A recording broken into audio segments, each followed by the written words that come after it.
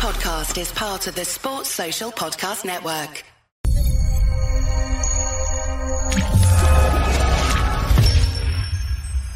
Hey guys, I'm Si. Welcome to Ace Podcast Nation and welcome to episode 2, if you like, part 2 of my show with Mr. Tony Rivers. Really looking forward to it. This episode is a Cardiff versus Swansea special, a history, if you like, of Cardiff and Swansea through the eyes of Tony, which is going to be a really interesting thing. We're going to talk about the rivalry, the atmosphere, the culture, the clothes, the music, it all through the eyes of the man himself. But as always, guys, we've got shows on all sorts of subjects, so please check out all the different stuff. We have interviews and podcast content, loads of stuff. YouTube.com/Ace Podcast Nation for the videos, and then each show has got its own little page within podcast platforms. For example, this will probably be under Ace Podcast Nation Presents My Story. I think it might also be under Rodri Gigs on Football. I haven't decided yet, but we'll see how we go. But for the meantime, let's bring the man himself in and welcome back author and Cardiff City fan, Mr. Tony Rivers. Welcome back, my friend. How are you? Good evening, Simon. How are you, mate? All good, buddy. It's almost been like a long time coming. Back. Thank you for the invite. Mate, it's a pleasure. It's been a while. Obviously, the last time there's been one or two things have happened since then, and we've been allowed to have a haircut for one. I know. That's it. I'm thinking about it, going back. How crazy was that when we weren't even allowed to go and have a haircut? It's weird, isn't it? Like, we spent 2 years in that kind of COVID era, pretty much. And like you had, like you say, you couldn't go and get your haircut and you couldn't do all these different things. And then now we're almost completely back to normal, I think. And fingers crossed. It just looks like it's going to go. It's just it kind of disappeared as quickly as this come. But it is what it is, isn't it? We got through it. The main thing. I expect we've had many a conversation about it over the last 2 years.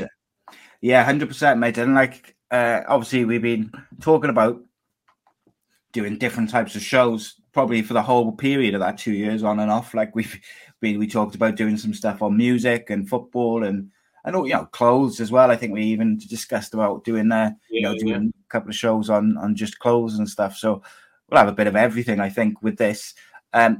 Obviously, we're going to talk about the South Wales derby and through your eyes and over the years. But I want to kind of start with the upcoming game. As this goes out, it's Wednesday, which means it's on Saturday, 3:00. It's always a quite tense build-up over that week. You have a lot of Cardiff and Swansea fans working together.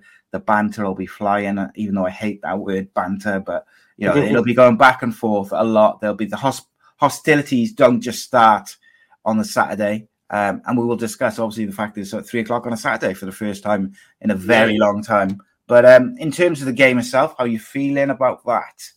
Well, it's the fixture we love and hate in equal measure, isn't it?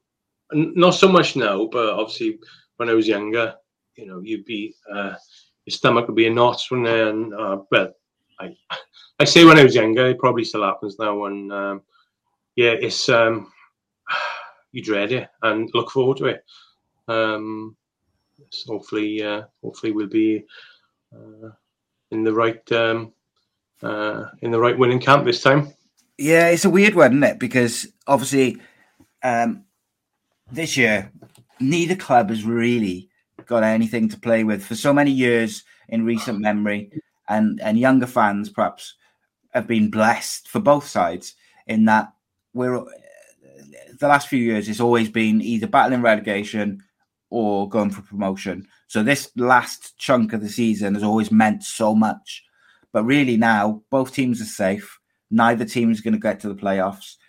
So for the first time in a while, it's from a league point of view, if you like, it's a bit of a damp squid. But, of course, Swansea won the first game earlier in the season and are looking to do the double for the first time ever. No, neither club has ever done the double. And I think that is important that Cardiff make sure that doesn't happen, because that's not a record that you want to be the team to lose, I don't think, is it?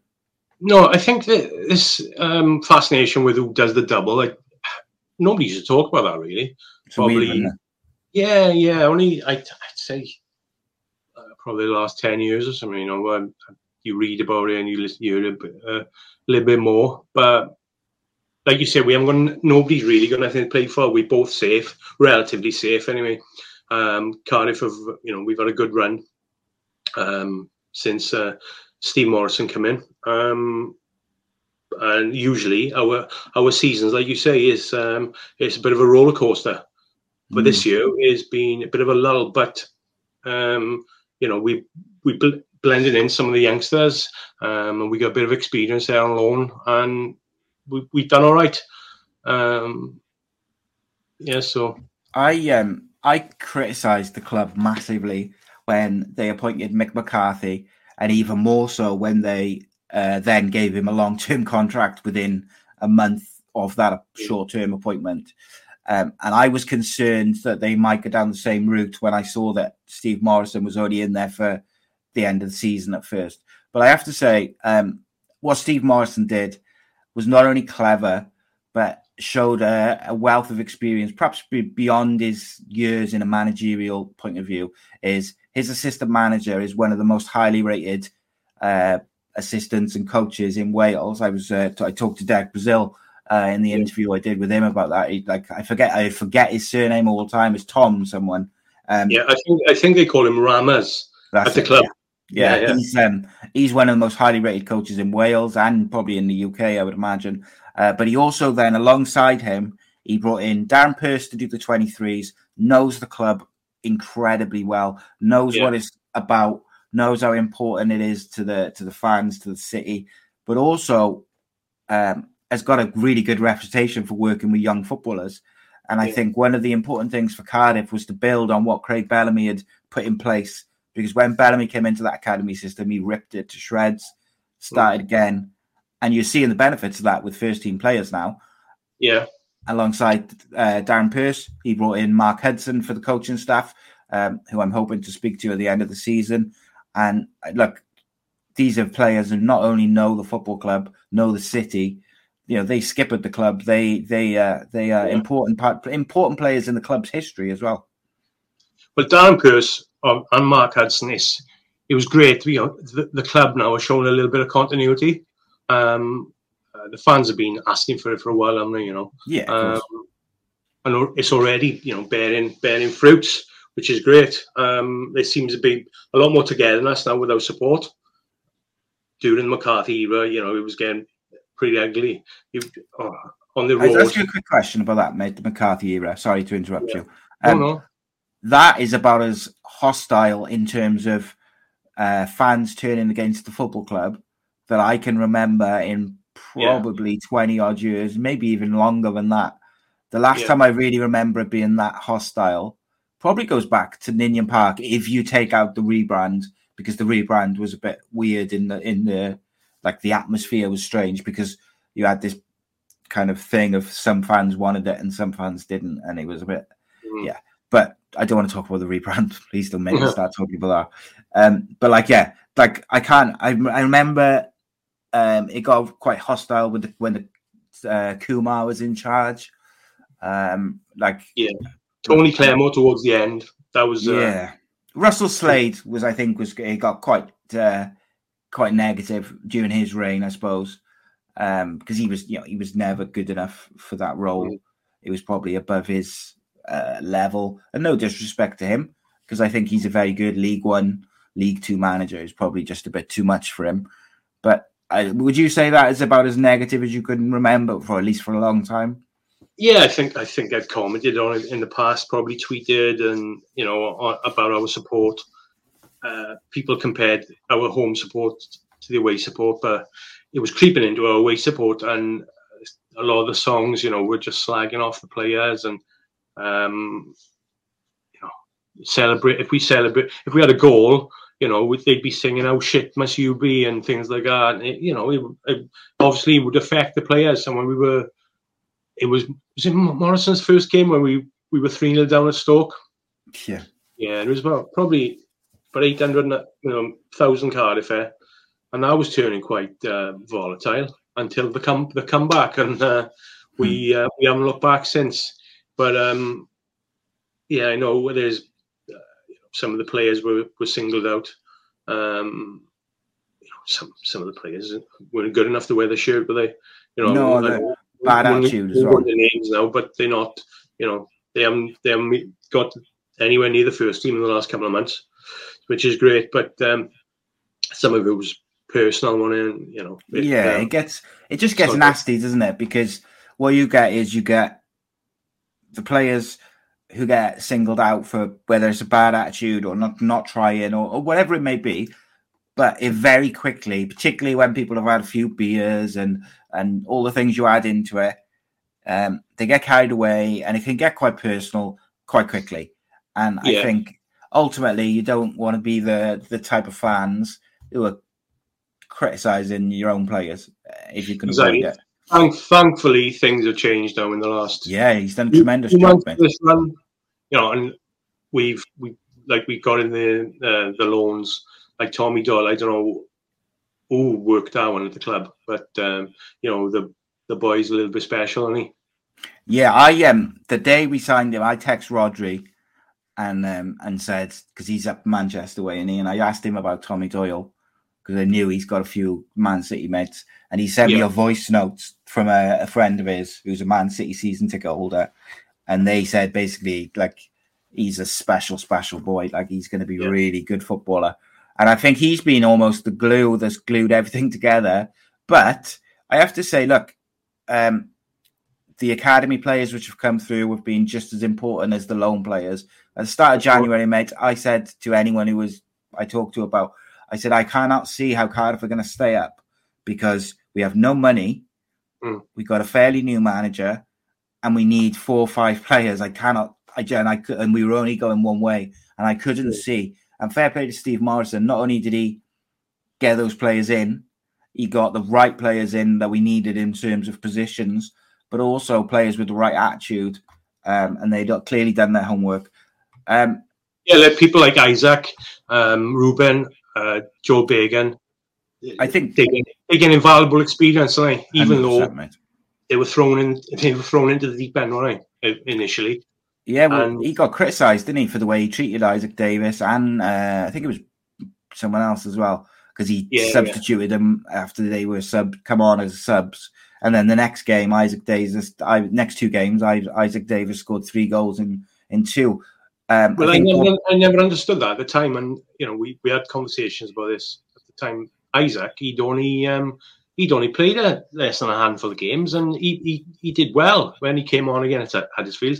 And then we go to Bournemouth, and we get him beat by at the time the best side in the division, and we were down to 10 men.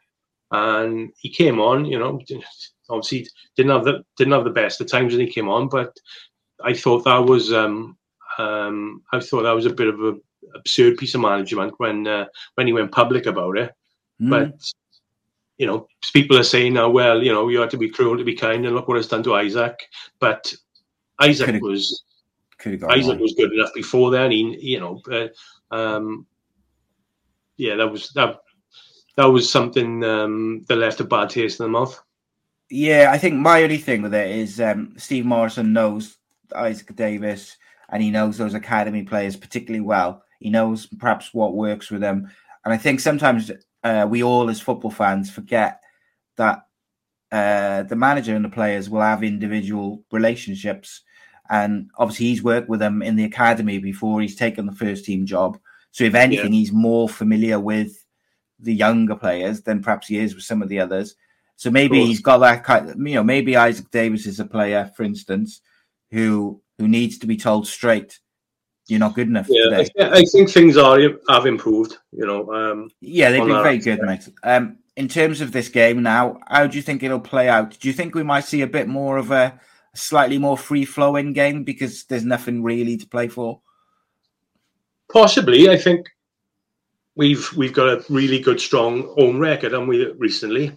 Yes. And hopefully we can keep that going. And I've seen the Swans once or twice. I think it was West Brom the other week. Excuse me. And they still solid when they were pretty decent on the counter attack that night. It's going to be another tight game. But like you say, if we get an early goal, it could be could be exactly what we need. Yeah, Swansea been very up and down, mate. West Brom game particularly was very good, but the game before that they played Sheffield United and got absolutely annihilated 4-0. Yeah, and then they went to Peterborough recently and lost 2-1 today. They were 2-1 down there, and then they come back. And they came back to win 3-2, where they lost to Blackpool. They got like you say, it's been ebbing and flowing on there. But we've been quite solid, haven't we? Recently? Yeah, we've been consistent, mate. Is the main thing. Defense is sound, and we've got Ryan Wintle in the CDM role, which he's a unsung hero. And what we were going on about just now, I think people like Cody, Drama, and Tommy, the way they've developed the last couple of months, it's going to have a knock-on effect when clubs looking to loan players out in the future, and then they come into Cardiff and they see what the development's going on there from their young players, and hopefully they'll be give us quite a few favours in the future. Like, yeah, I think so.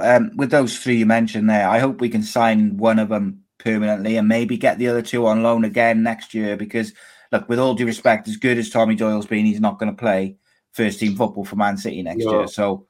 But the same with Cody at Leeds. Apparently, there's a rumour that Leeds are looking for a new fullback. But the problem is, the more they develop you, the price goes up, and they're in the market. Then, aren't they? Other clubs in the Premier League, bottom half down, probably will be looking at them and thinking they can do a job here. What's the kid at Everton? The youngster. I've watched him. Last week. I'm terrible with names. I am. Anthony, his name, isn't it? But he's been really good. I've noticed him, but he's very similar to Tommy Doyle. And obviously he's a step above Tommy at the moment, but you can see Tommy reaching that probably within a year or two. Well, we could be playing Everton next year, mate. So I don't know after they win last week. Well, we never know. In terms of the Swansea players, just quickly, they got a pretty good spine. I'm a big fan of Ben Cabango when he's playing for Wales. I think he's a really good central defender, and I think he's probably the future replacement for the likes of Ben Davis to play alongside Joe Rodon. But I like him. I think they got that boy who scored 17 goals up front. I forget his name, Joel something. I don't know. Pirro, yeah. I think he scored against us down there, didn't he? Yeah, he's a danger man, obviously. He's got I was looking at his stats the other day. His goal conversion rate from the chances he gets is quite poor, really, for a striker. I think it's like in the 20%, but he's got a high accuracy in terms of when he gets a chance, he hits the target. So I think he's, you've got to keep a lid on him and people like him and Jamie Patterson, and then you've got Wintle will have him in his pocket. I think so, mate. Very quickly then, score prediction, mate, from you. Okay. 2-1. To Swansea, yeah? No, it's the home team. Yeah, I think my heart says sort of 2 or 3-1 to Cardiff. My head says we'll probably get I think it's going to be a bit more open than normal. I do think that just because both teams are comfortable. So I'm going to go 2-2, I think, if I was being honest. I know. So we're going to kind of roll back the years, mate, really, for in terms of your experience with the South Wales derby and stuff like that. Just before we kind of go right back to your earliest experiences with it, obviously this game coming up is the first one at 3:00 on a Saturday for a very long time. Yeah. Were you surprised by that it's 3:00? Yeah, it was due, but like we spoke about earlier, my first experience, we'll chat about that now, where there was no families going, there was no children going. Well, we were children, but we were young teenagers, and that's completely the map has completely changed there, haven't it? they still coming on the bubble, aren't they? Actually, I was talking to somebody about it last night, and they said if this works, then they look into maybe stop that in the future. But who knows? We'll go back. My first Cardiff Swansea game, my first experience of the derby was watching Sports Lineup on a Sunday afternoon with my grandfather, my uncles. David Parry Jones was the presenter, and it's a nightmare. It was a nightmare for a football fan in a house full of rugby fans, because it felt like rugby was on for 2 hours and then there'd be 3 minutes of football at the end. Yep. And David Parry would introduce it, and he'd say, right, now we'll have some association football each every Sunday, and it'd be about 3 minutes on Cardiff, Swansea, and maybe a bit of Newport and Wrexham. But John Buchanan's goal in 1980 was, I probably remember that, from watching on a Sunday afternoon the highlights and thinking that was unbelievable, that goal. It was iconic. Unfortunately, it was the start of Swansea's promotion run to the old First Division, which still rankles with a lot. But yeah, that goal is probably my first memory. I was Christmas 1980 so I would have been 7. But one of the longest probably shots I've ever seen in my life. And it was still accelerating on it as it hit the net, which one of the most famous goals in Ninian Park. And ironically, Gareth Bale's goal against Austria was at the same end, at different stadiums, but at the same end of the city, going towards the Grange end. So that was special goals, mate. Dovetailed nicely. But yeah, my first Cardiff Swansea game was August 1987. I was 15, and me and the boys, we'd been started going independently for a short while, follow Cardiff, and that was the last. I got told this the other day. I tried to work it out.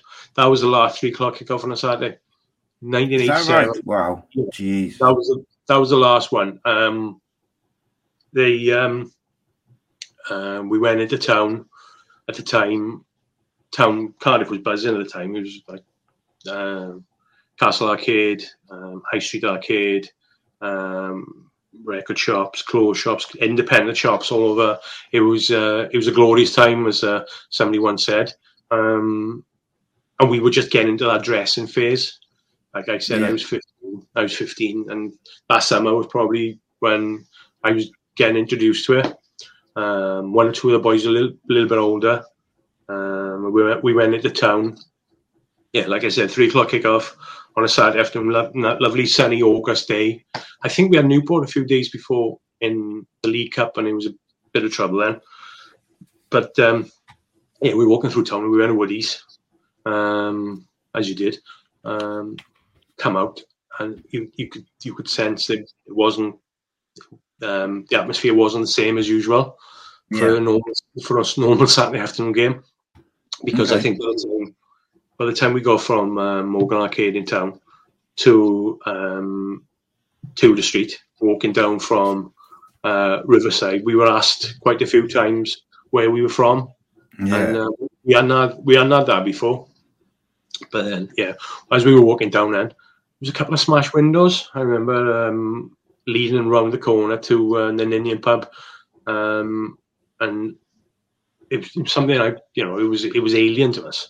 So as we walked around, we were about probably 50 yards from the Ninian pub. There was a minibus pulled up, and a few of them run out from the side, and then what I assume, obviously, they were Cardiff fans who came out. They were clashing, and one Swansea fan who came out in the minibus, he had a crutch. He broke his leg or something, and he had 2 crutches, and he was hitting somebody with a crutch, and then he was getting hit with a crutch. So this was our baptism of fire into the Southwest Derby. So that van sped off then, and we were walking with the crowd then to the ground, and on the corner of Slope Road. And when you come out the bridge, it was we were on right walking across the road, and there's a big group to our left. We thought it was Cardiff fans walking to the ground. We didn't have a clue. We were so naive. And as we walked across, I think we stood out a little bit, like, because of the colours, and one of us had C17 dungarees on at the time. So as we walked in amongst them, there was one or two looked behind and said, they know with us. Next thing, crack, we were getting hit and head butted. But they were obviously Swansea fans who come off the train. Right. Unbeknown to us, we walked into like an escort, like. Yeah. 4 or 5 kids walked into that escort, thinking they were Cardiff fans. Next day, we were getting slapped. So, that was the start of it then. So when in the ground, it was the 87-88 season, which, you know, Frank Burrows' famous side, which won promotion later that season. But in the ground was chaos. It was mental. It was a mini riot on the corner of the Bob Bank. We were in the middle of the Bob Bank. We when we were younger, we'd go in there with the other singers and everything. But it was kicking off mental in the corner of the Bob Bank, and we were just looking, you know, innocent observers. And Jeff Richards, bless him, rest in peace, Jeff. He was a Cardiff football spotter for years. He was hammering in the corner, you know. These coppers were getting beaten up. In the end, I think three of the people involved then, they were the first to get charged with riot at the football match. Right. Okay. It didn't stick, but initially they got charged. It was a sign of the times where they were going to start going with it, though, by the sounds of it. Yeah. At the time, it was the hardcore. I think it was about 5,000-6,000 gate on that day, and to us, that was a big crowd. It was the ground was rickety, as you knew. The old the old Ninian Park, you know, there was still barbed wire on the fences. Like they'd have. I was going to say they would have been fenced. The fences were the old would have been there, wouldn't they? Plastic. It was, you know, the ground was a mess. Somebody tried to run over into the Swansea end that day. When we left the ground, we didn't want to hang around, so we didn't run, but we had a little hop and a skip all the way back to Cardiff Central, like, because we didn't want to end up stuck in whatever was going to happen. I remember going home, and it was on the main news as soon as I got home. I think there's a clip on YouTube somewhere. David Icke, when he was doing the BBC News, he was commented on it. And Jeff, there was a footage of Jeff all covered in blood. You know, his police helmet flew off. You know, that was the state of the day, like. You know, and like you said, compare it to now, it's took a full turn on it. 100%, yeah. Like 87, you were, like you say, you were about 15. Obviously, during the 70s and 80s, there was, you know, violence of football and stuff was quite rife. It was quite well known. So you would have been aware of it, you know, going on, and there's a chance you might see some sort of hostilities and things like that. But when you were walking to the ground and that, and you saw, first of all, the bit, you know, by the pub and the minibus, was you quite intimidated to it, or was you quite sort of, you know, you kind of were half expecting to see that sort of stuff? Because you were obviously young at that point. Possibly, yeah. I think we were a little bit naive on the extent that it would be that day. And no doubt that's why, one of the reasons why there hasn't been a 3 o'clock kickoff on a Saturday for 30 odd years. The last home game, on a Saturday, 3 o'clock. I think the FA Cup game down there in '91, which we'll speak about now soon, but that was at 3 p.m. on a Saturday as well. So I'll probably put the final nail in the coffin. Like. What was the atmosphere like in the ground in terms of the game, and like what I think the thing to remember is what we consider to be, say, a raucous, good atmosphere now. You think of the Leeds game and things like this. Some of those big games over the years with this incredible atmospheres was very different back in the early 80s. Like I remember going to games as a kid in sort of the late 80s, and some games the atmosphere would be good, but it was very different atmosphere-wise to what it is in more recent times. Oh yeah, I think, like I said, the crowd was 5,000, but to us it was massive, and it was a really hostile crowd. I'd been to games in the past, Cardiff games. My mother actually took me to the first Cardiff game, but in '82, and then she also took me to Anfield. She took me to Highbury, and then in '87, we went on the bus to Man United Liverpool at Old Trafford. That was a bit later, sorry, but this game was the first I heard things like, all the Bob Banks singing "You'll Never Reach the Station," just a catalogue of intimidating songs. That was like I said, that was probably my first taste of what was to come. Did your mum ever worry, and like your parents ever worry about you going as a young teen going to the football? They still, obviously, they were still worrying when I was in my 30s. Calm down a little bit now. I'm glad I've moved away from all that time. Like we spoke about before, probably when my son was born, I knocked it on the head totally. Yeah.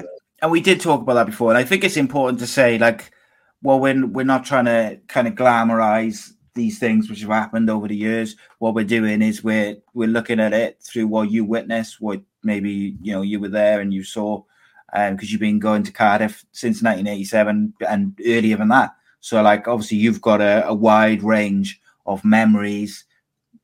And many fixtures, and I know you wanted to be clear about that. Like, you're not trying to glamorize these things. It happened. Yeah, it was a part of us. It was part of growing up, wasn't it? It's something I wouldn't ever dream that I'd want for my son. And when we went to Swansea this season, it was quite hostile down there, and I had his back all game, and I had his back everywhere, anywhere we go. But I've moved away from that, and also I've moved away from, when I do take my son, I'll make sure it's in a safe environment. Yeah, of course, and that's the way, isn't it? Yeah. You look at everything differently once you've got kids. I think is just the way of the world, isn't it? Everything becomes a slightly different atmosphere, and you look at the atmosphere differently of places you may go. So you said, you mentioned you were just kind of getting into clothes and stuff at that point. You were perhaps that was the first sort of summer of clothing. What would you have been wearing for that first game or that first derby game for you? What was you rocking?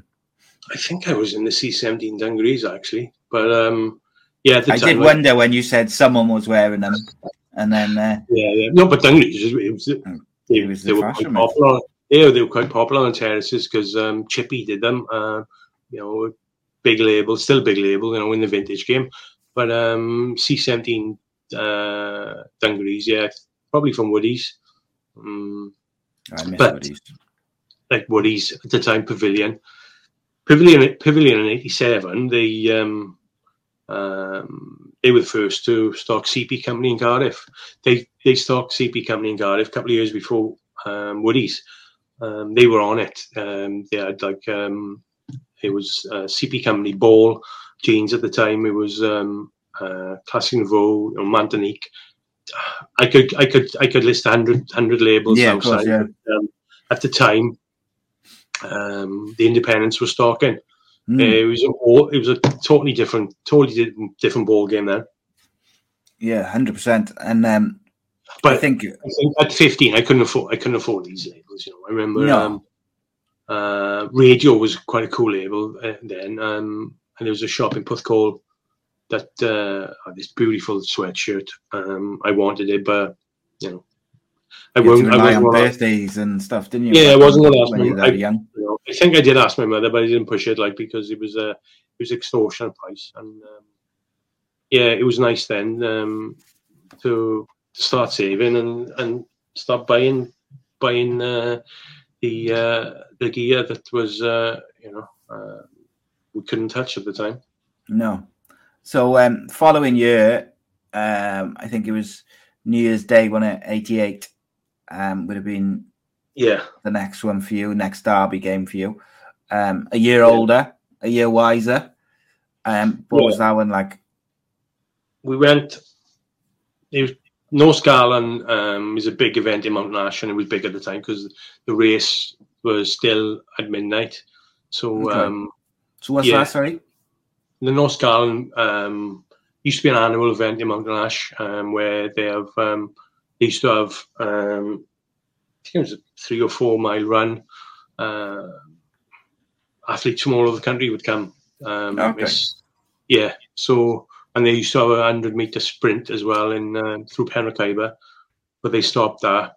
But at the time it was still huge, and you're talking thousands of people in Mountain Ash on New Year's Eve.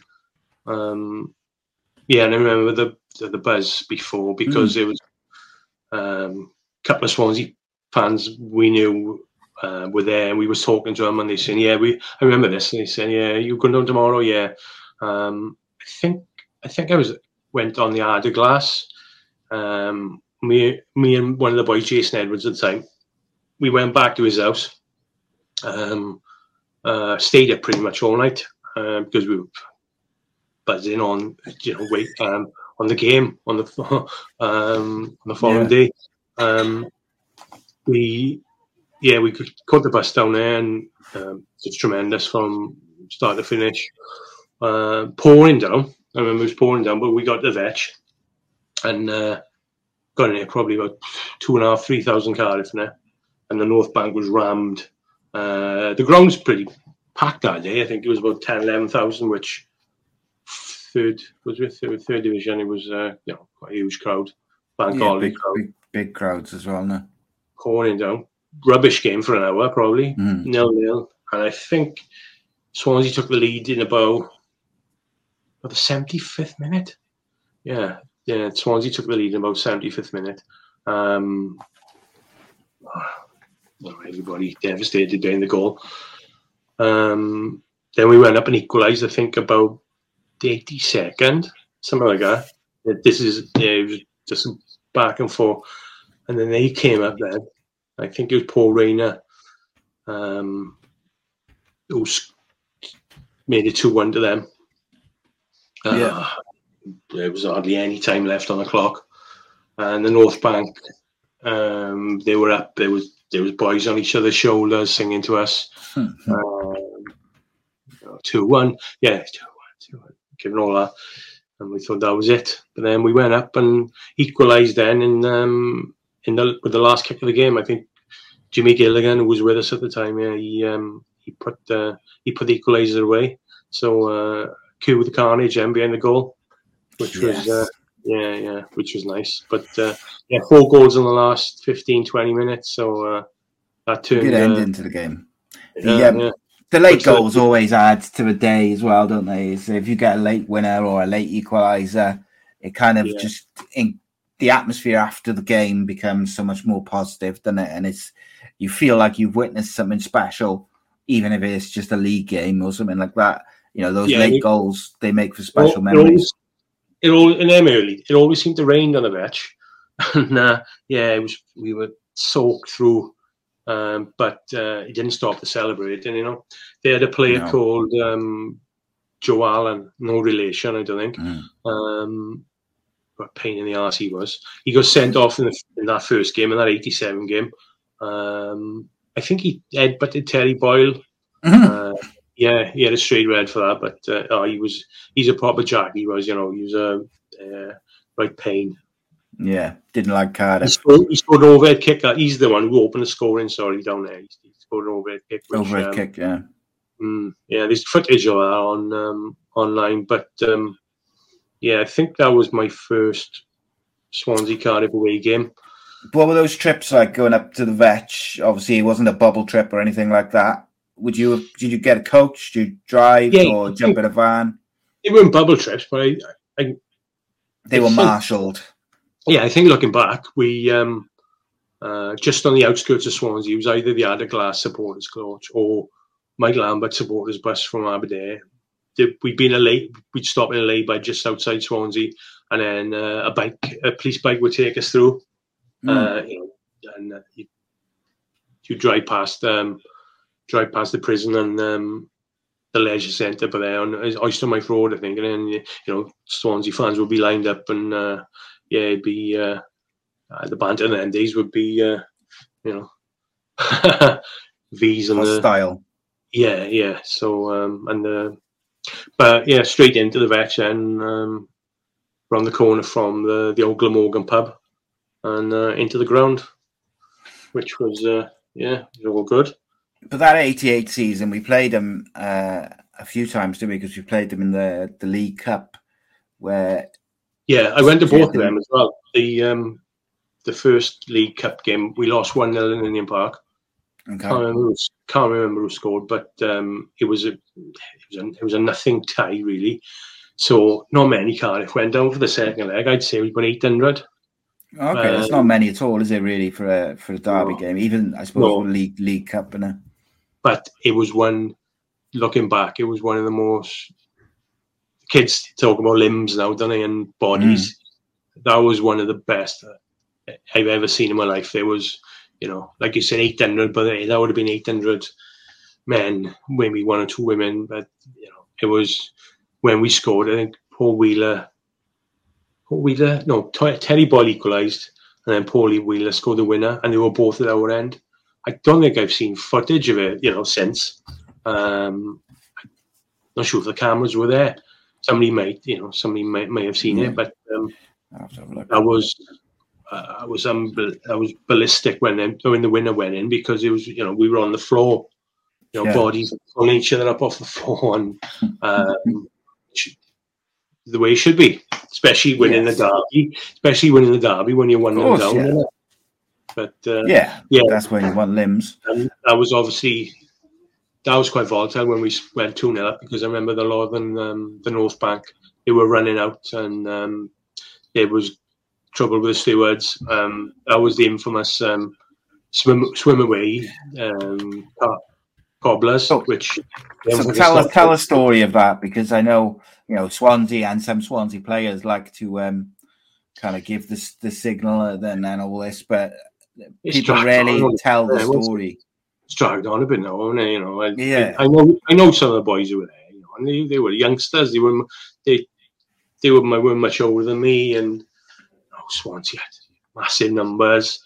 So if there was only 800 Cardiff fans there anyway, it was never going to be a big group of. There were many, and a couple of them probably ended up waging, which they haven't stopped fucking talking about, have they, for the last 30 years? But it was, we used to wind this up on it for years, but it's like, oh, come on, change the record. Yeah. Because 90% of fans who go now, they don't even know what they're on about. Yeah, they don't know what it's about or anything, do they? But it got a rise out of us for a while, I suppose, because I remember once or twice then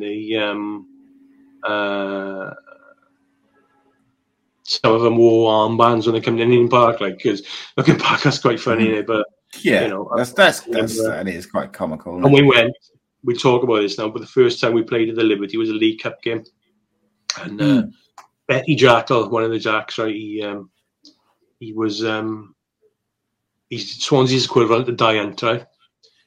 Proper fan character, and he had flippers on, didn't he, and goggles, and walking around in his fucking bathers when he honestly, come on, he was about 60 then, I think. Jesus, wow. There we go. But then you mentioned you were speaking to a couple of the Swansea lads on that when you were at the race thing on New Year's Day. Like over the years, especially as you've got older and you've kind of come away from that side of things, you got a lot of friends who from Swansea now, who's Swansea fans, because I've got a couple of Swansea friends who perhaps 25, 30 years ago I wouldn't have had, and also I know like some of my friends who, you know, about your age and Cardiff fans, you know, they've got some really close friends who were, you know, back in the day, they may have been sort of having a bit of a tear up with, where, you know, they're now really close friends. Well, for me, because, you know, I bothered with all the Aberdeen boys when I was young, and Aberdeen was pretty much, even in the old, even when both teams were shit, Aberdeen, Cardiff and Swansea were pretty 50-50, I'd say. In Aberdeen. Right, okay. Yeah, so, you know, we have to drink with them, same pubs, but you know, everybody knew each other and got on like what, you know, a couple of really good mates, you know, from them days, and still are, and we never let our football side of it go on. And I know it's the same. It's been the same like in Neath Port Talbot for years, haven't it? Yes, yeah. You know, they grew up together, and even though, you know, they've had their battles and their troubles over the years, it's still, you know, you still live in the same town as them, and you know, you're still working in the same places. Yeah, I was going to mention this because like the actual Cardiff lot, when it was going off a lot, the Cardiff lot, you know, they didn't really have much time for Swansea. Swansea weren't the rivals. It was Newport where the battles were going on. The battles were going on with Newport. Cardiff would go to Newport one night. Newport would come to Cardiff. Swansea, it was more Valley thing, and more Neath and Port Talbot. Okay. They, you know, there was a lot of rivalry down there, which spilled over, you know, into violence. Yeah, not so much at Cardiff. You can ask any of the older Cardiff lot. Swansea were to them, it was pretty much an irrelevance. Like, because I know the older Cardiff will say, well, before my time, they talk about late 70s, early 80s when they used to go to Swansea, and like they went to Swansea in the Welsh Cup, in 82, and you know, they were taking over the place at the time, and that's why there was not so much of a hatred really compared to the other way around, like the Jacks. Like I've wrote about this in the past before. I think the ingrained hatred down there is a lot worse than, you know, the other way around. Yeah, interesting that, isn't it? Yeah, but like I said, the Valleys, like I said, Aberdeen, we the mix. You had it was never really enforced mix because of never really any bother. It was never really any bother because we all knew each other and we all went to the same clubs and different things like that. Which, you know, that's interesting. I didn't know that, so I've learned something straight away there. I did not realise that there was quite so much of a, you know, like a split or whatever there. But at the time, like, because the Aberdeen, Mountainash, Cardiff, you know, because but the Merthyr, the Merthyr Cardiff fans, and Merthyr the big Cardiff following, they still have obviously, but at the time, you know, they had beef with the Aberdeen Jacks, and you know, that's spilled over into midweeks and things like that when you're not playing. Where would you stand with that then? Because I suppose you'd know people from both sides, and it would be you'd be kind of caught in the middle almost. Yeah, we were once actually in Blackpool. It was quite mad one night in Blackpool where Merthyr, one of them is about 17, like, but one of them, he didn't want to be left out. One of the boys from Aberdeen, and he came to Blackpool with us, and he got recognised by the Merthyr boys. So that was a mental night. Yeah, interesting. Well, you know, they since then, you know, it's long. It's been long, long and winding road. So you had obviously you had the League Cup 88, and then you obviously we played them again towards the end of the season. I think that was away as well, wasn't it? That final game of the season in '88, because Cardiff took a big lot with them. I think, is that right? Or have I got that mixed up? Yeah, I remember we played them in the League Cup, and then we had them in the Sherpa vans, which so what's that, like the auto glass type thing? The old auto glass, yeah. We had them in the Sherpa vans in Newman Park, and we beat them 2-0. I think it was about 2,500 there, but they brought a few down. Right, okay. They brought a few down, not too many. But Alan Curtis, he scored. He scored wonderful goals for both clubs, haven't he? Yes, yeah. But when we had him, that must have been painful for them. And he scored one of his trademark goals that night. He jinked about 2 or 3 Swansea defenders, curled it into the top corner. At the Grange end. That's another one. I don't know if that's been that was recorded at the time. It's a shame, that, isn't it, from a historical point of view? Maybe HTV had it, but that was a wonderful goal. Yeah, I did an interview yesterday with Pete Jones, who's a Welsh filmmaker, who's a Swansea fan, who's he's about to premiere a film on John Toshak's era at Swansea. Yeah, so I spoke to him yesterday, and because he's got this Tosh film coming out in May, I think it is, and they focused on the period, when Tosh came in and the impact he had on, because people forget Swansea were on their knees when Toshak came in, and he changed it not just on the pitch but off the pitch as well for him, and it's something which I was even as a Cardiff fan, I didn't want to particularly watch a film about Swansea's greatest moments, but actually, having seen the preview and spoken to Pete, I found it was as a football fan, it was really interesting. And I like Pete. We go back a long way, and he said like there's no digs in there about Cardiff or anything like that, and like Gilo's on there, and there's a few others, and it seems to be good. And obviously, John Toshak has been unwell recently, and I think they're hoping that he's going to be well enough to go to the Premier, which I hope he can, because I think from a human point of view, it would be good for him to be able to watch that film, having seen the preview, and see how highly his peers rate, speak of him and a film about him. So fingers crossed on that front. Sorry, mate, I digress. No, that's when I was talking about the Aberdeen boys when we were teenagers. Peter, he was that's when I first met him, and he was the editor of the Jack Mail fanzine in the late 80s. Oh, right, okay. Because he went into music, didn't he? Yeah, we were doing Watch the Bluebirds Fly. He went up to London, didn't he? And he wrote a book on the Libertines. Good mates with the Libertines. He's done a book, didn't he? I know. I've just noticed he's been working hard to get us off the ground, and good luck to him. Yeah. But going back with Toshak, the subject of John Toshak obviously is it's a sore subject for Cardiff, because we weren't getting any investment at the time. Swansea weren't getting any investment, but they struck gold when he went there, and it could have, should have boy been as well, isn't he? Yeah, which makes it should have been less like. But yeah, we go. But we move on through your memories, mate, and obviously, like, the time has flown by already. Like, we haven't even touched on a lot of them, so we'll have to kind of skip around a little bit. But you mentioned the rivalry with Newport being perhaps a bit bigger in them days than the Swansea rivalry in some ways. Obviously, there's that famous incident at the Stone Roses concert, which made the enemy, wasn't it?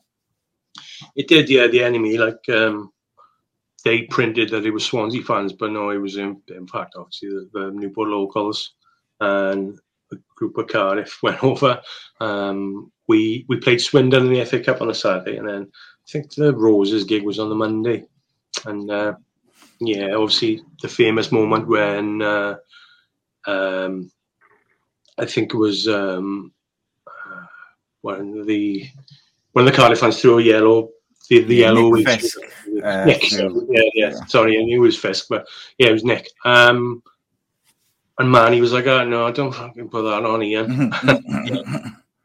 And then we were all up in the seats at the back, and that was the start of that. Yes. Which ended up with the incident. When it ended up with a few posters going to Bari after the show. But I know there was some Jacks there, but it was mainly Newport. A Newport thing. Yeah. And that kind of gets lost a little bit. Like, you speak to a lot of people who weren't around that time or weren't there, and they kind of just have heard the stories over the years. A lot of people will say it was Cardiff Swansea at the gig, but actually I think we spoke about it briefly before as well, that it was more a Newport thing. So I found that just the correlation interesting, because you had said about the Newport rivalry. Definitely. Yeah, one of the next games I think was Boxing Day '89, where Lee Barnard. Lee Barnard's goal after 40 seconds, was it? Mm. And a mate of mine, Alan Lewis from Montnash, centre back that day. I first started going Cardiff games with Alan when we were 13, 14. But Alan, he gone to the youth side, then he was playing.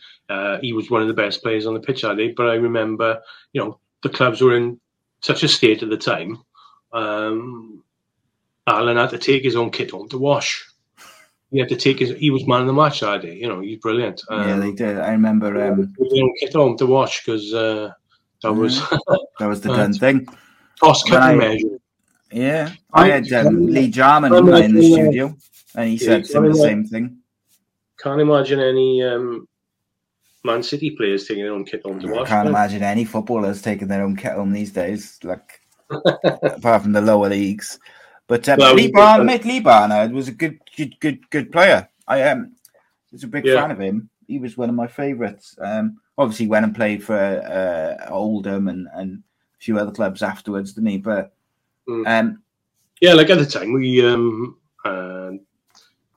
were Frank Barrows, didn't we? That 87, 88 season, it's still iconic. We had some great times home and away. We had a good side, but then same happened a couple of times. We had a couple of promotions. Then we had a promotion a couple of years later, but there was no investment. Once we leave the 4th division, we're in the 3rd division, and there's no investment. So back to square one, because just up and down a bit almost. Then Pike, Carl Dale, and Chris Pike. What a partnership! Brilliant. And then obviously we had Stanton Dale. Sorry. And then both times when we got promoted, we couldn't quite cut it, because we didn't strengthen really. You got the same players. Yeah, it was the opposite really, because like when we got promoted in '88, we ended up selling Ken Bartlett, who cracking striker. He was brilliant for us in that promotion season. Not replacing him really, and then we ended up selling Gilligan, who ended up down in Swansea, which happened to Frankie Burrows as well. But unlike Gilligan, Frankie Burrows, he broke through the barriers he did with the rivalry, because with the sad passing, both club fans had a lot of nice things to say about him.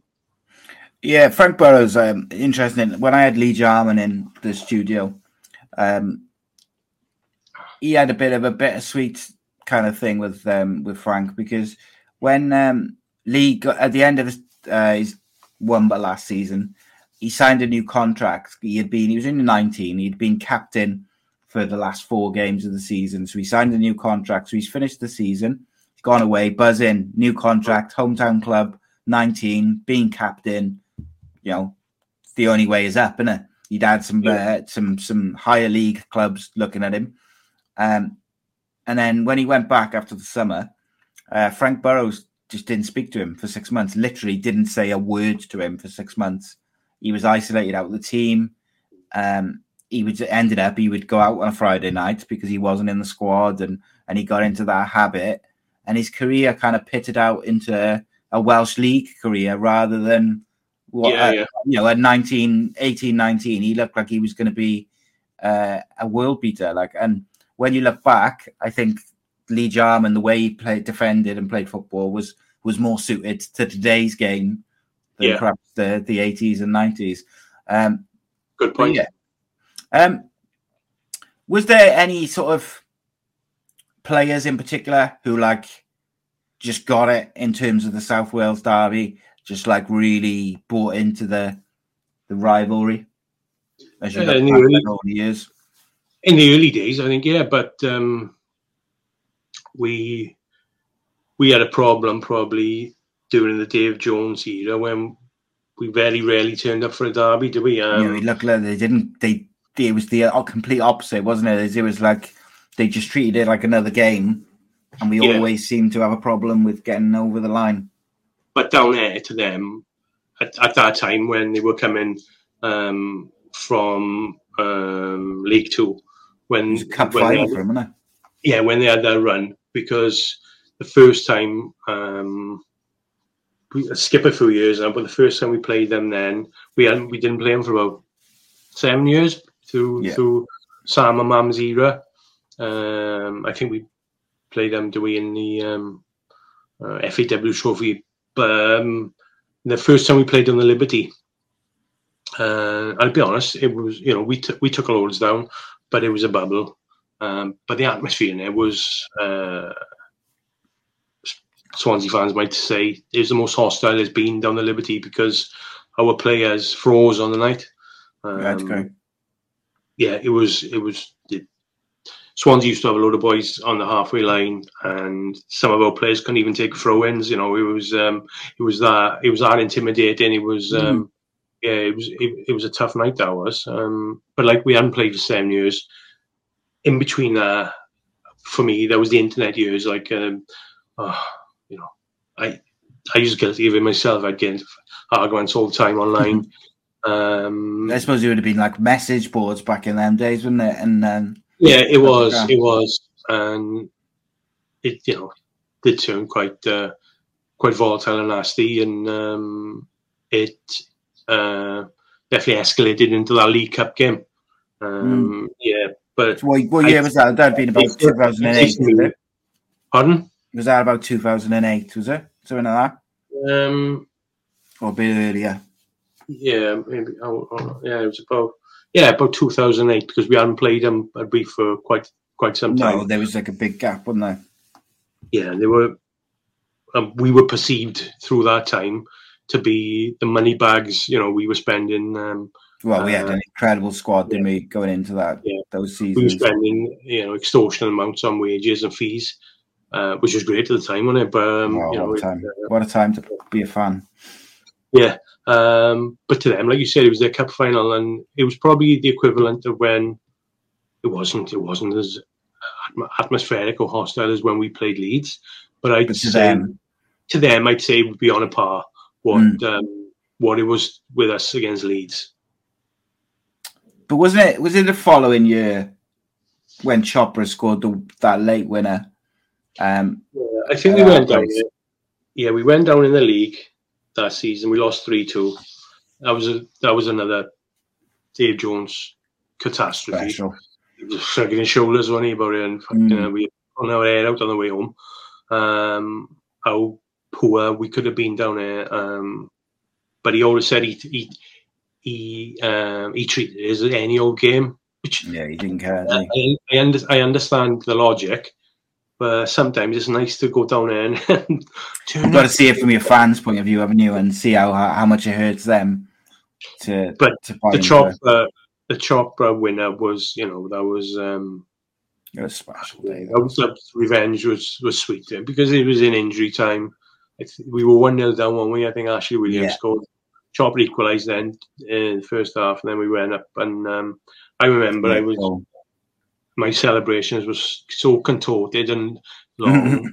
All our lot, we used to have season tickets in between the Canton and the Ninian, where it is now, obviously.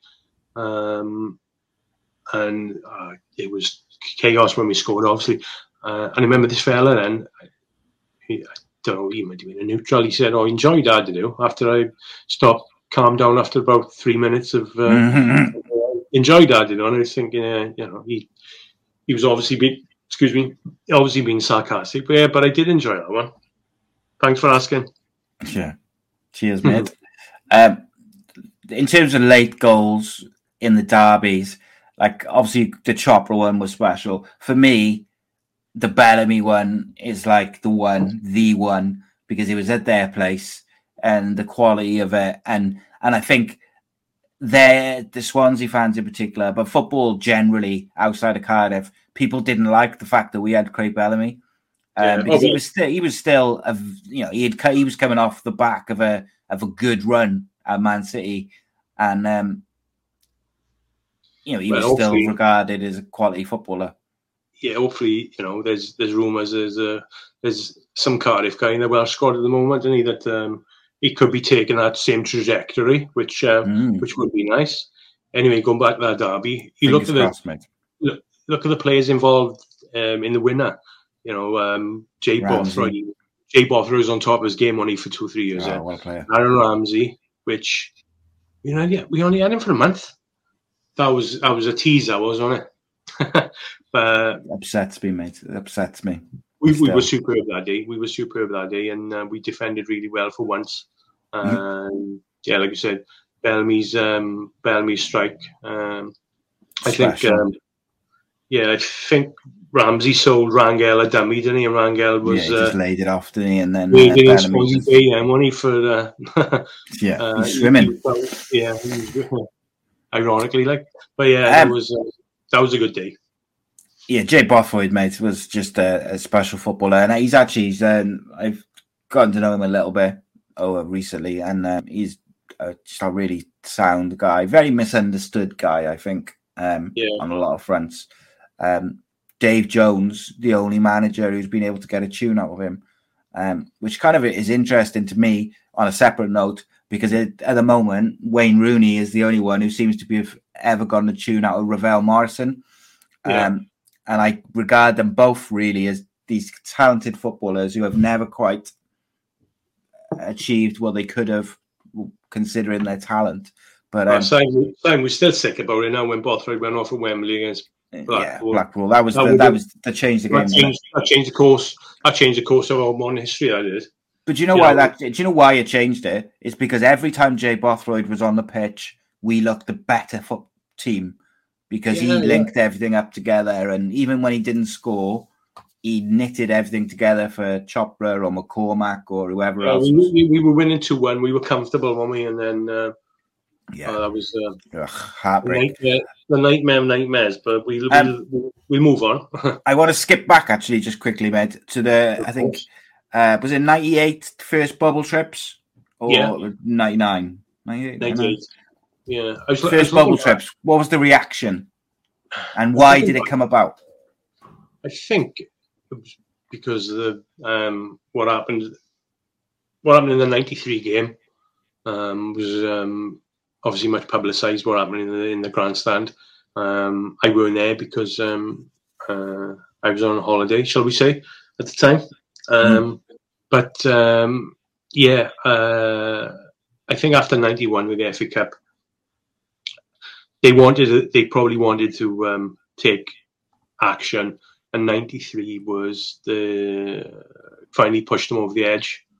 They couldn't, the authorities probably couldn't keep on like they were.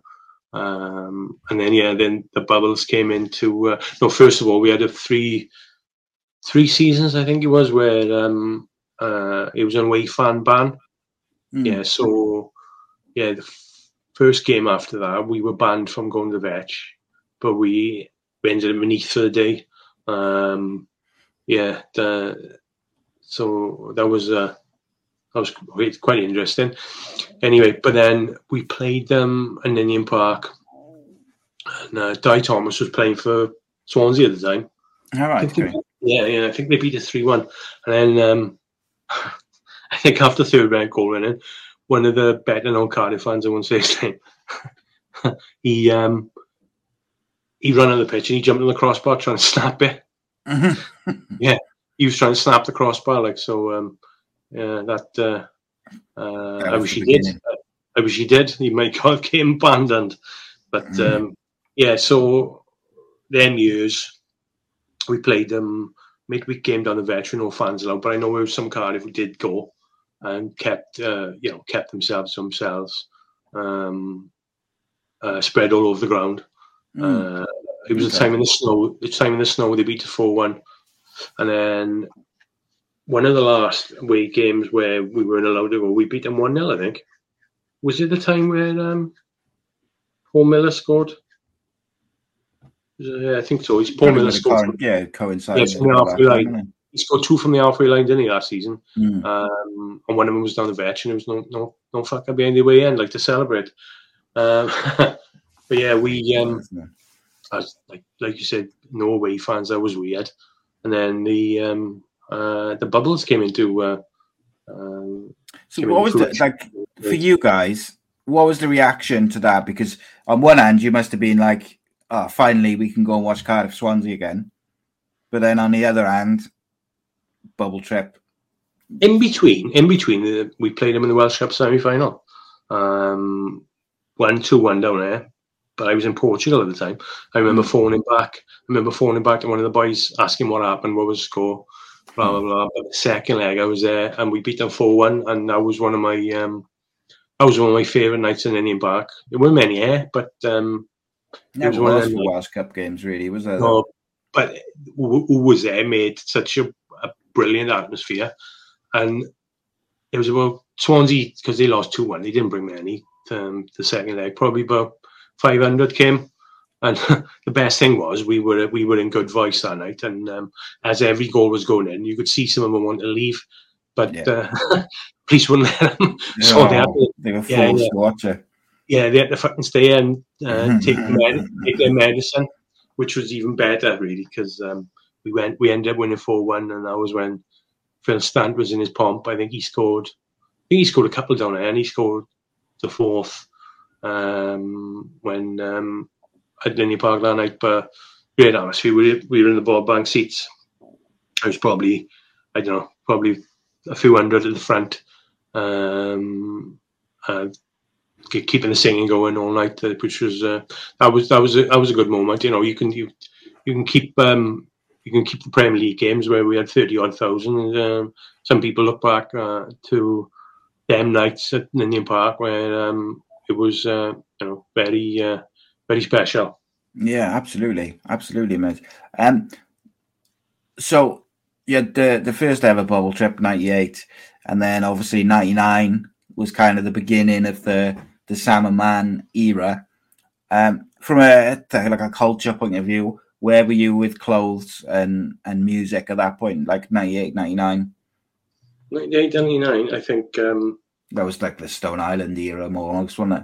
Yeah, later on, it was Stone Island had dipped during the decade, dipped in and out. I think 99 was probably the CP company. They did the Metropolis range. I think I was wearing, I had a CP Metropolis coat in 98, 99. Prada was coming in. It didn't last long, but it came. Coming in Prada stuff. That was a big fan of it. That was black with red as well. Yeah, but I first knew it was Prada red stripe, and then it was called Prada Sport, and that was coming in at the end of that century. Yeah, but I seen one of those CP company Metropolis coats in white. Like 195 quid the other day. That's a bargain. It's a real bargain. Oh yeah, they've done a new range, haven't they? Sorry, yeah, they've done hoodies and different things in tribute. But it's some classics, the CP company stuff. Some real nice. Going back to Stone Island and Swansea, like we played them in the after the FA Cup game. Yeah, they classed it as their revenge game, but they came down, they played up a bit. In 93 in the Autoglass, and I just Stone Island at the time with the reflective coats, winter '92. Bought this blue reflective coat from Woody's, and in the dark, you know, when you go in the game, you just stand out like Winter Beacon, you know what I mean? Stick out like a sore thumb. Yeah, and I did. And it was all going off all the way up from the Ninian pub to Sloper Road, and I had it big fucking stood out like a sore thumb. But yeah, actually that game, I was another brilliant atmosphere, even though we lost 2-1. But a few years later, it was on Sky, and when we scored, I think Stan scored again, and it was some Cardiff on the pitch because we used to go on the cannon stand. And then we a couple of years later, it was a minibus full of Airdrie lads came down. Okay. Yeah, and they told me after they saw that game, they said they had to come down to a Cardiff Swansea game after they saw that because they were so impressed with the atmosphere. Yeah, it was they were good times. You must have racked some clothes though, over the years, some decent clothes as well. Not anymore, but no, I know not anymore, but like over the years, like back in the day, you must have racked some expensive clothes. Probably, yeah, and not just me, obviously. No, of course. Yeah, there's some people, boys, and like because you see some people like, and you know, you're talking like 600-700 quid coats and stuff. Just gonna get actually that blue Stone Island reflective. I took her back not long after because Woody's had about 5 in, and they all went straight away because they were sought after. But the material started peeling, and it was a mess after a while. And took it back, and then had a credit note. But it happened to all of them at the time. And now these coats. That type of thing is revered now in the vintage game. But yeah, at the time you couldn't wear them. They were they were quite shoddy. Oh, that's a shame, isn't it? So what about music time? So like start of that Sam and Man era, what music would you have been listening to at that point? Well, going back, I think the Cardiff Swansea rivalry when I was a teenager. Me and a few of my friends, we'd go to Martha's now and again in Swansea, and we were going to our first house clubs in Cardiff. But it was, both cities had a bit of a thriving dance music scene. I was going to say Swansea was quite renowned for having a decent dance like clubs and stuff, wasn't it? Was it Escape? Escape was popular during the mid-90s, but before that, Swansea had Martha's. It was Strictly Groovy, it was called. But even before that, Jeff Thomas, he was a hip hop DJ, but then he moved into hip house. But 89, like hip house was massive in Cardiff, but also then Swansea had a big, dance scene, which. Then it started into hardcore. There was a place called Pulse and Swansea University. My mates used to go there. But by then, it was a little bit too on top for me to go, and I didn't want to go because I knew I'd end up. It was around the time the FA Cup game. I know it was a bit too much. People after the FA Cup game, like people would have known your face, wouldn't they? Well, yeah. When we were kids, I was going down there to Martha's, Leaf, what was it? Wall Street in Port Talbot. Okay. But Cardiff Swansea would be in there. Sometimes it ended up in violence, but then the rave culture came in then. Everyone loved each other. Well. A lot of Cardiff boys were going down there, didn't care, even though they were going to football. But for others, it was like, it didn't really. But I ended up going Club Passion, which was the follow-on from Pulse, went about 93. Yeah. By the time I thought, fuck it, I'm going to go. I'm missing out too many good nights here. A couple of the boys were DJing, went down there. It was nothing really. Some of the football lot were going raving, and a lot of them didn't bother. But the stories I heard there from the Escape Club, it was quite naughty sometimes. Some Cardiff go down there wearing Stone Island or have you, and it was got on top from.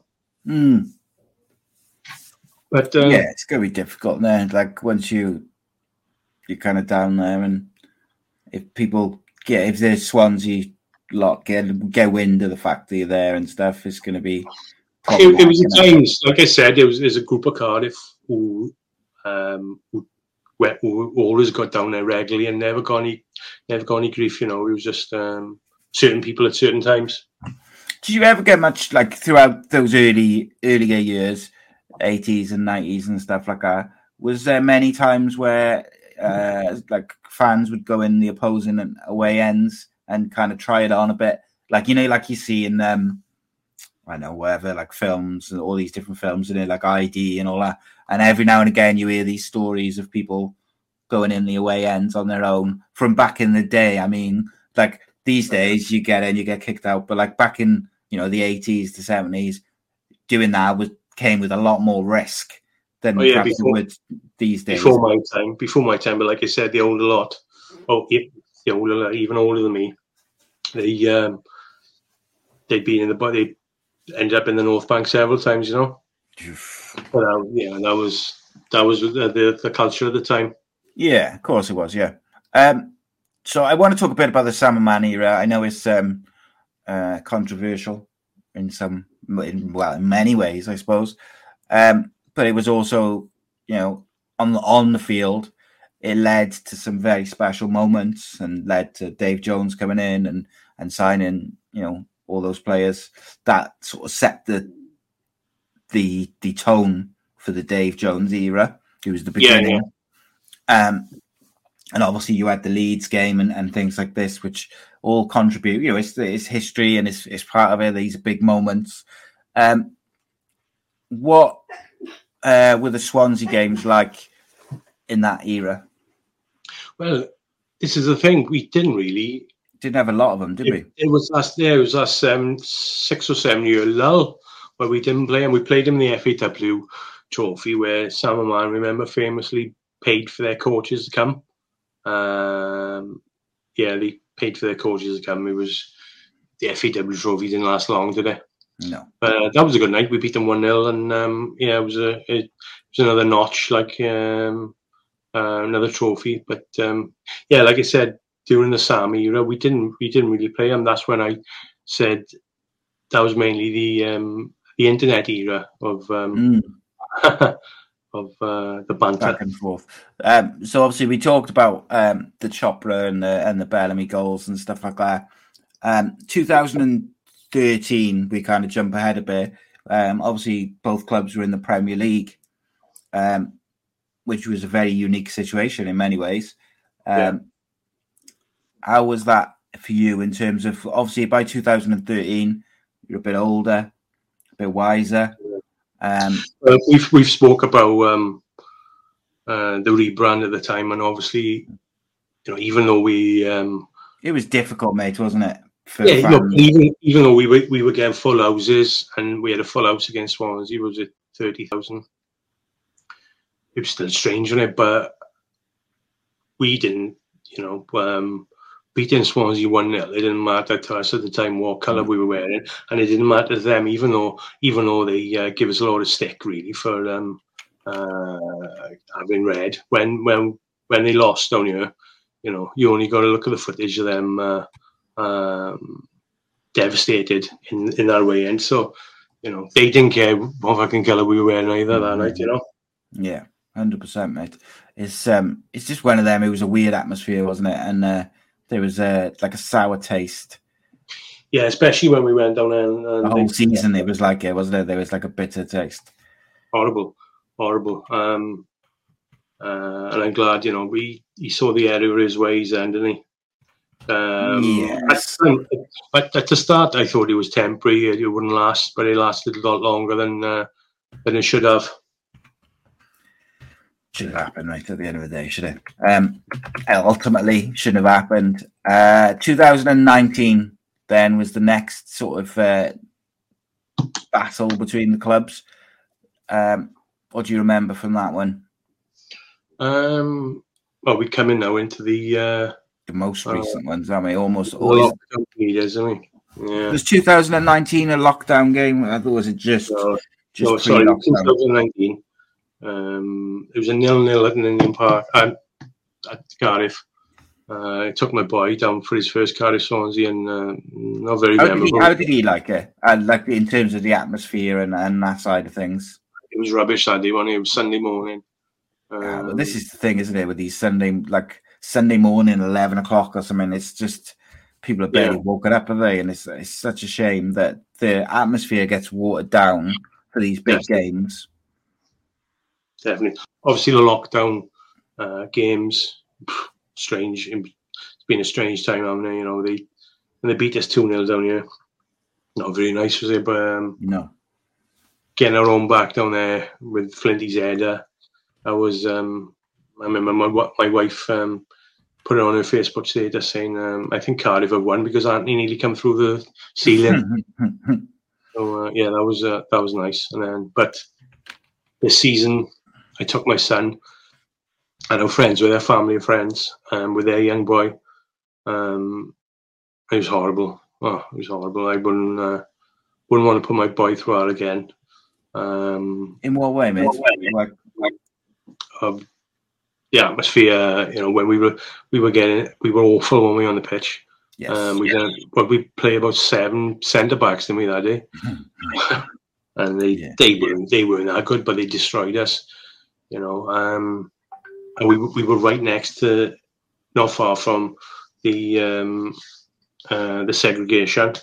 So we had them in our year all game, and it wasn't particularly pleasant. But I told my son it's not always like this. So hopefully now, come Saturday, we'll have it in reverse. Positive results, positive result. Right, Tone, just before we kind of wrap it up, mate, if I could ask you for your favourite moment that isn't a goal from the history of your history of South Wales derbies, what would you go for? Even though we beat them in the top flight in front of 30,000 people, like I said, the Welsh Cup semi-final in front of 5,000 people, beating them 4-1, but we were in great voice all game. That was a great moment from Ninian Park. That live long in the memory. And if there was one song from your sort of catalogue of music that you listen to that you associate with the South Wales derby, is there one which kind of sticks out? Whether it's a song you listened to when you were younger, before the game, or after, or is there any sort of song or album that you kind of go to? Good question, that is. I think, my first game, that first game in Ninian Park in '87. At the time, it was photo online. Me at the time, I had a Beastie Boys Run DMC t-shirt. It was there Together Forever tour.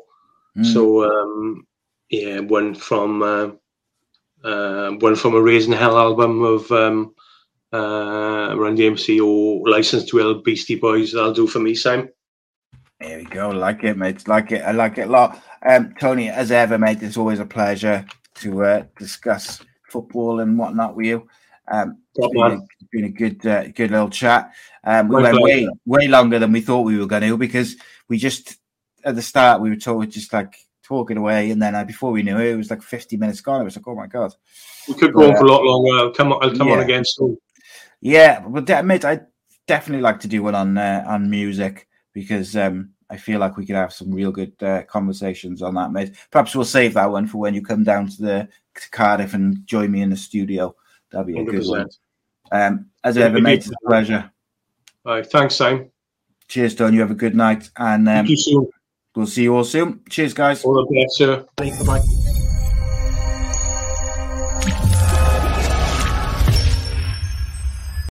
Sports Social Podcast Network.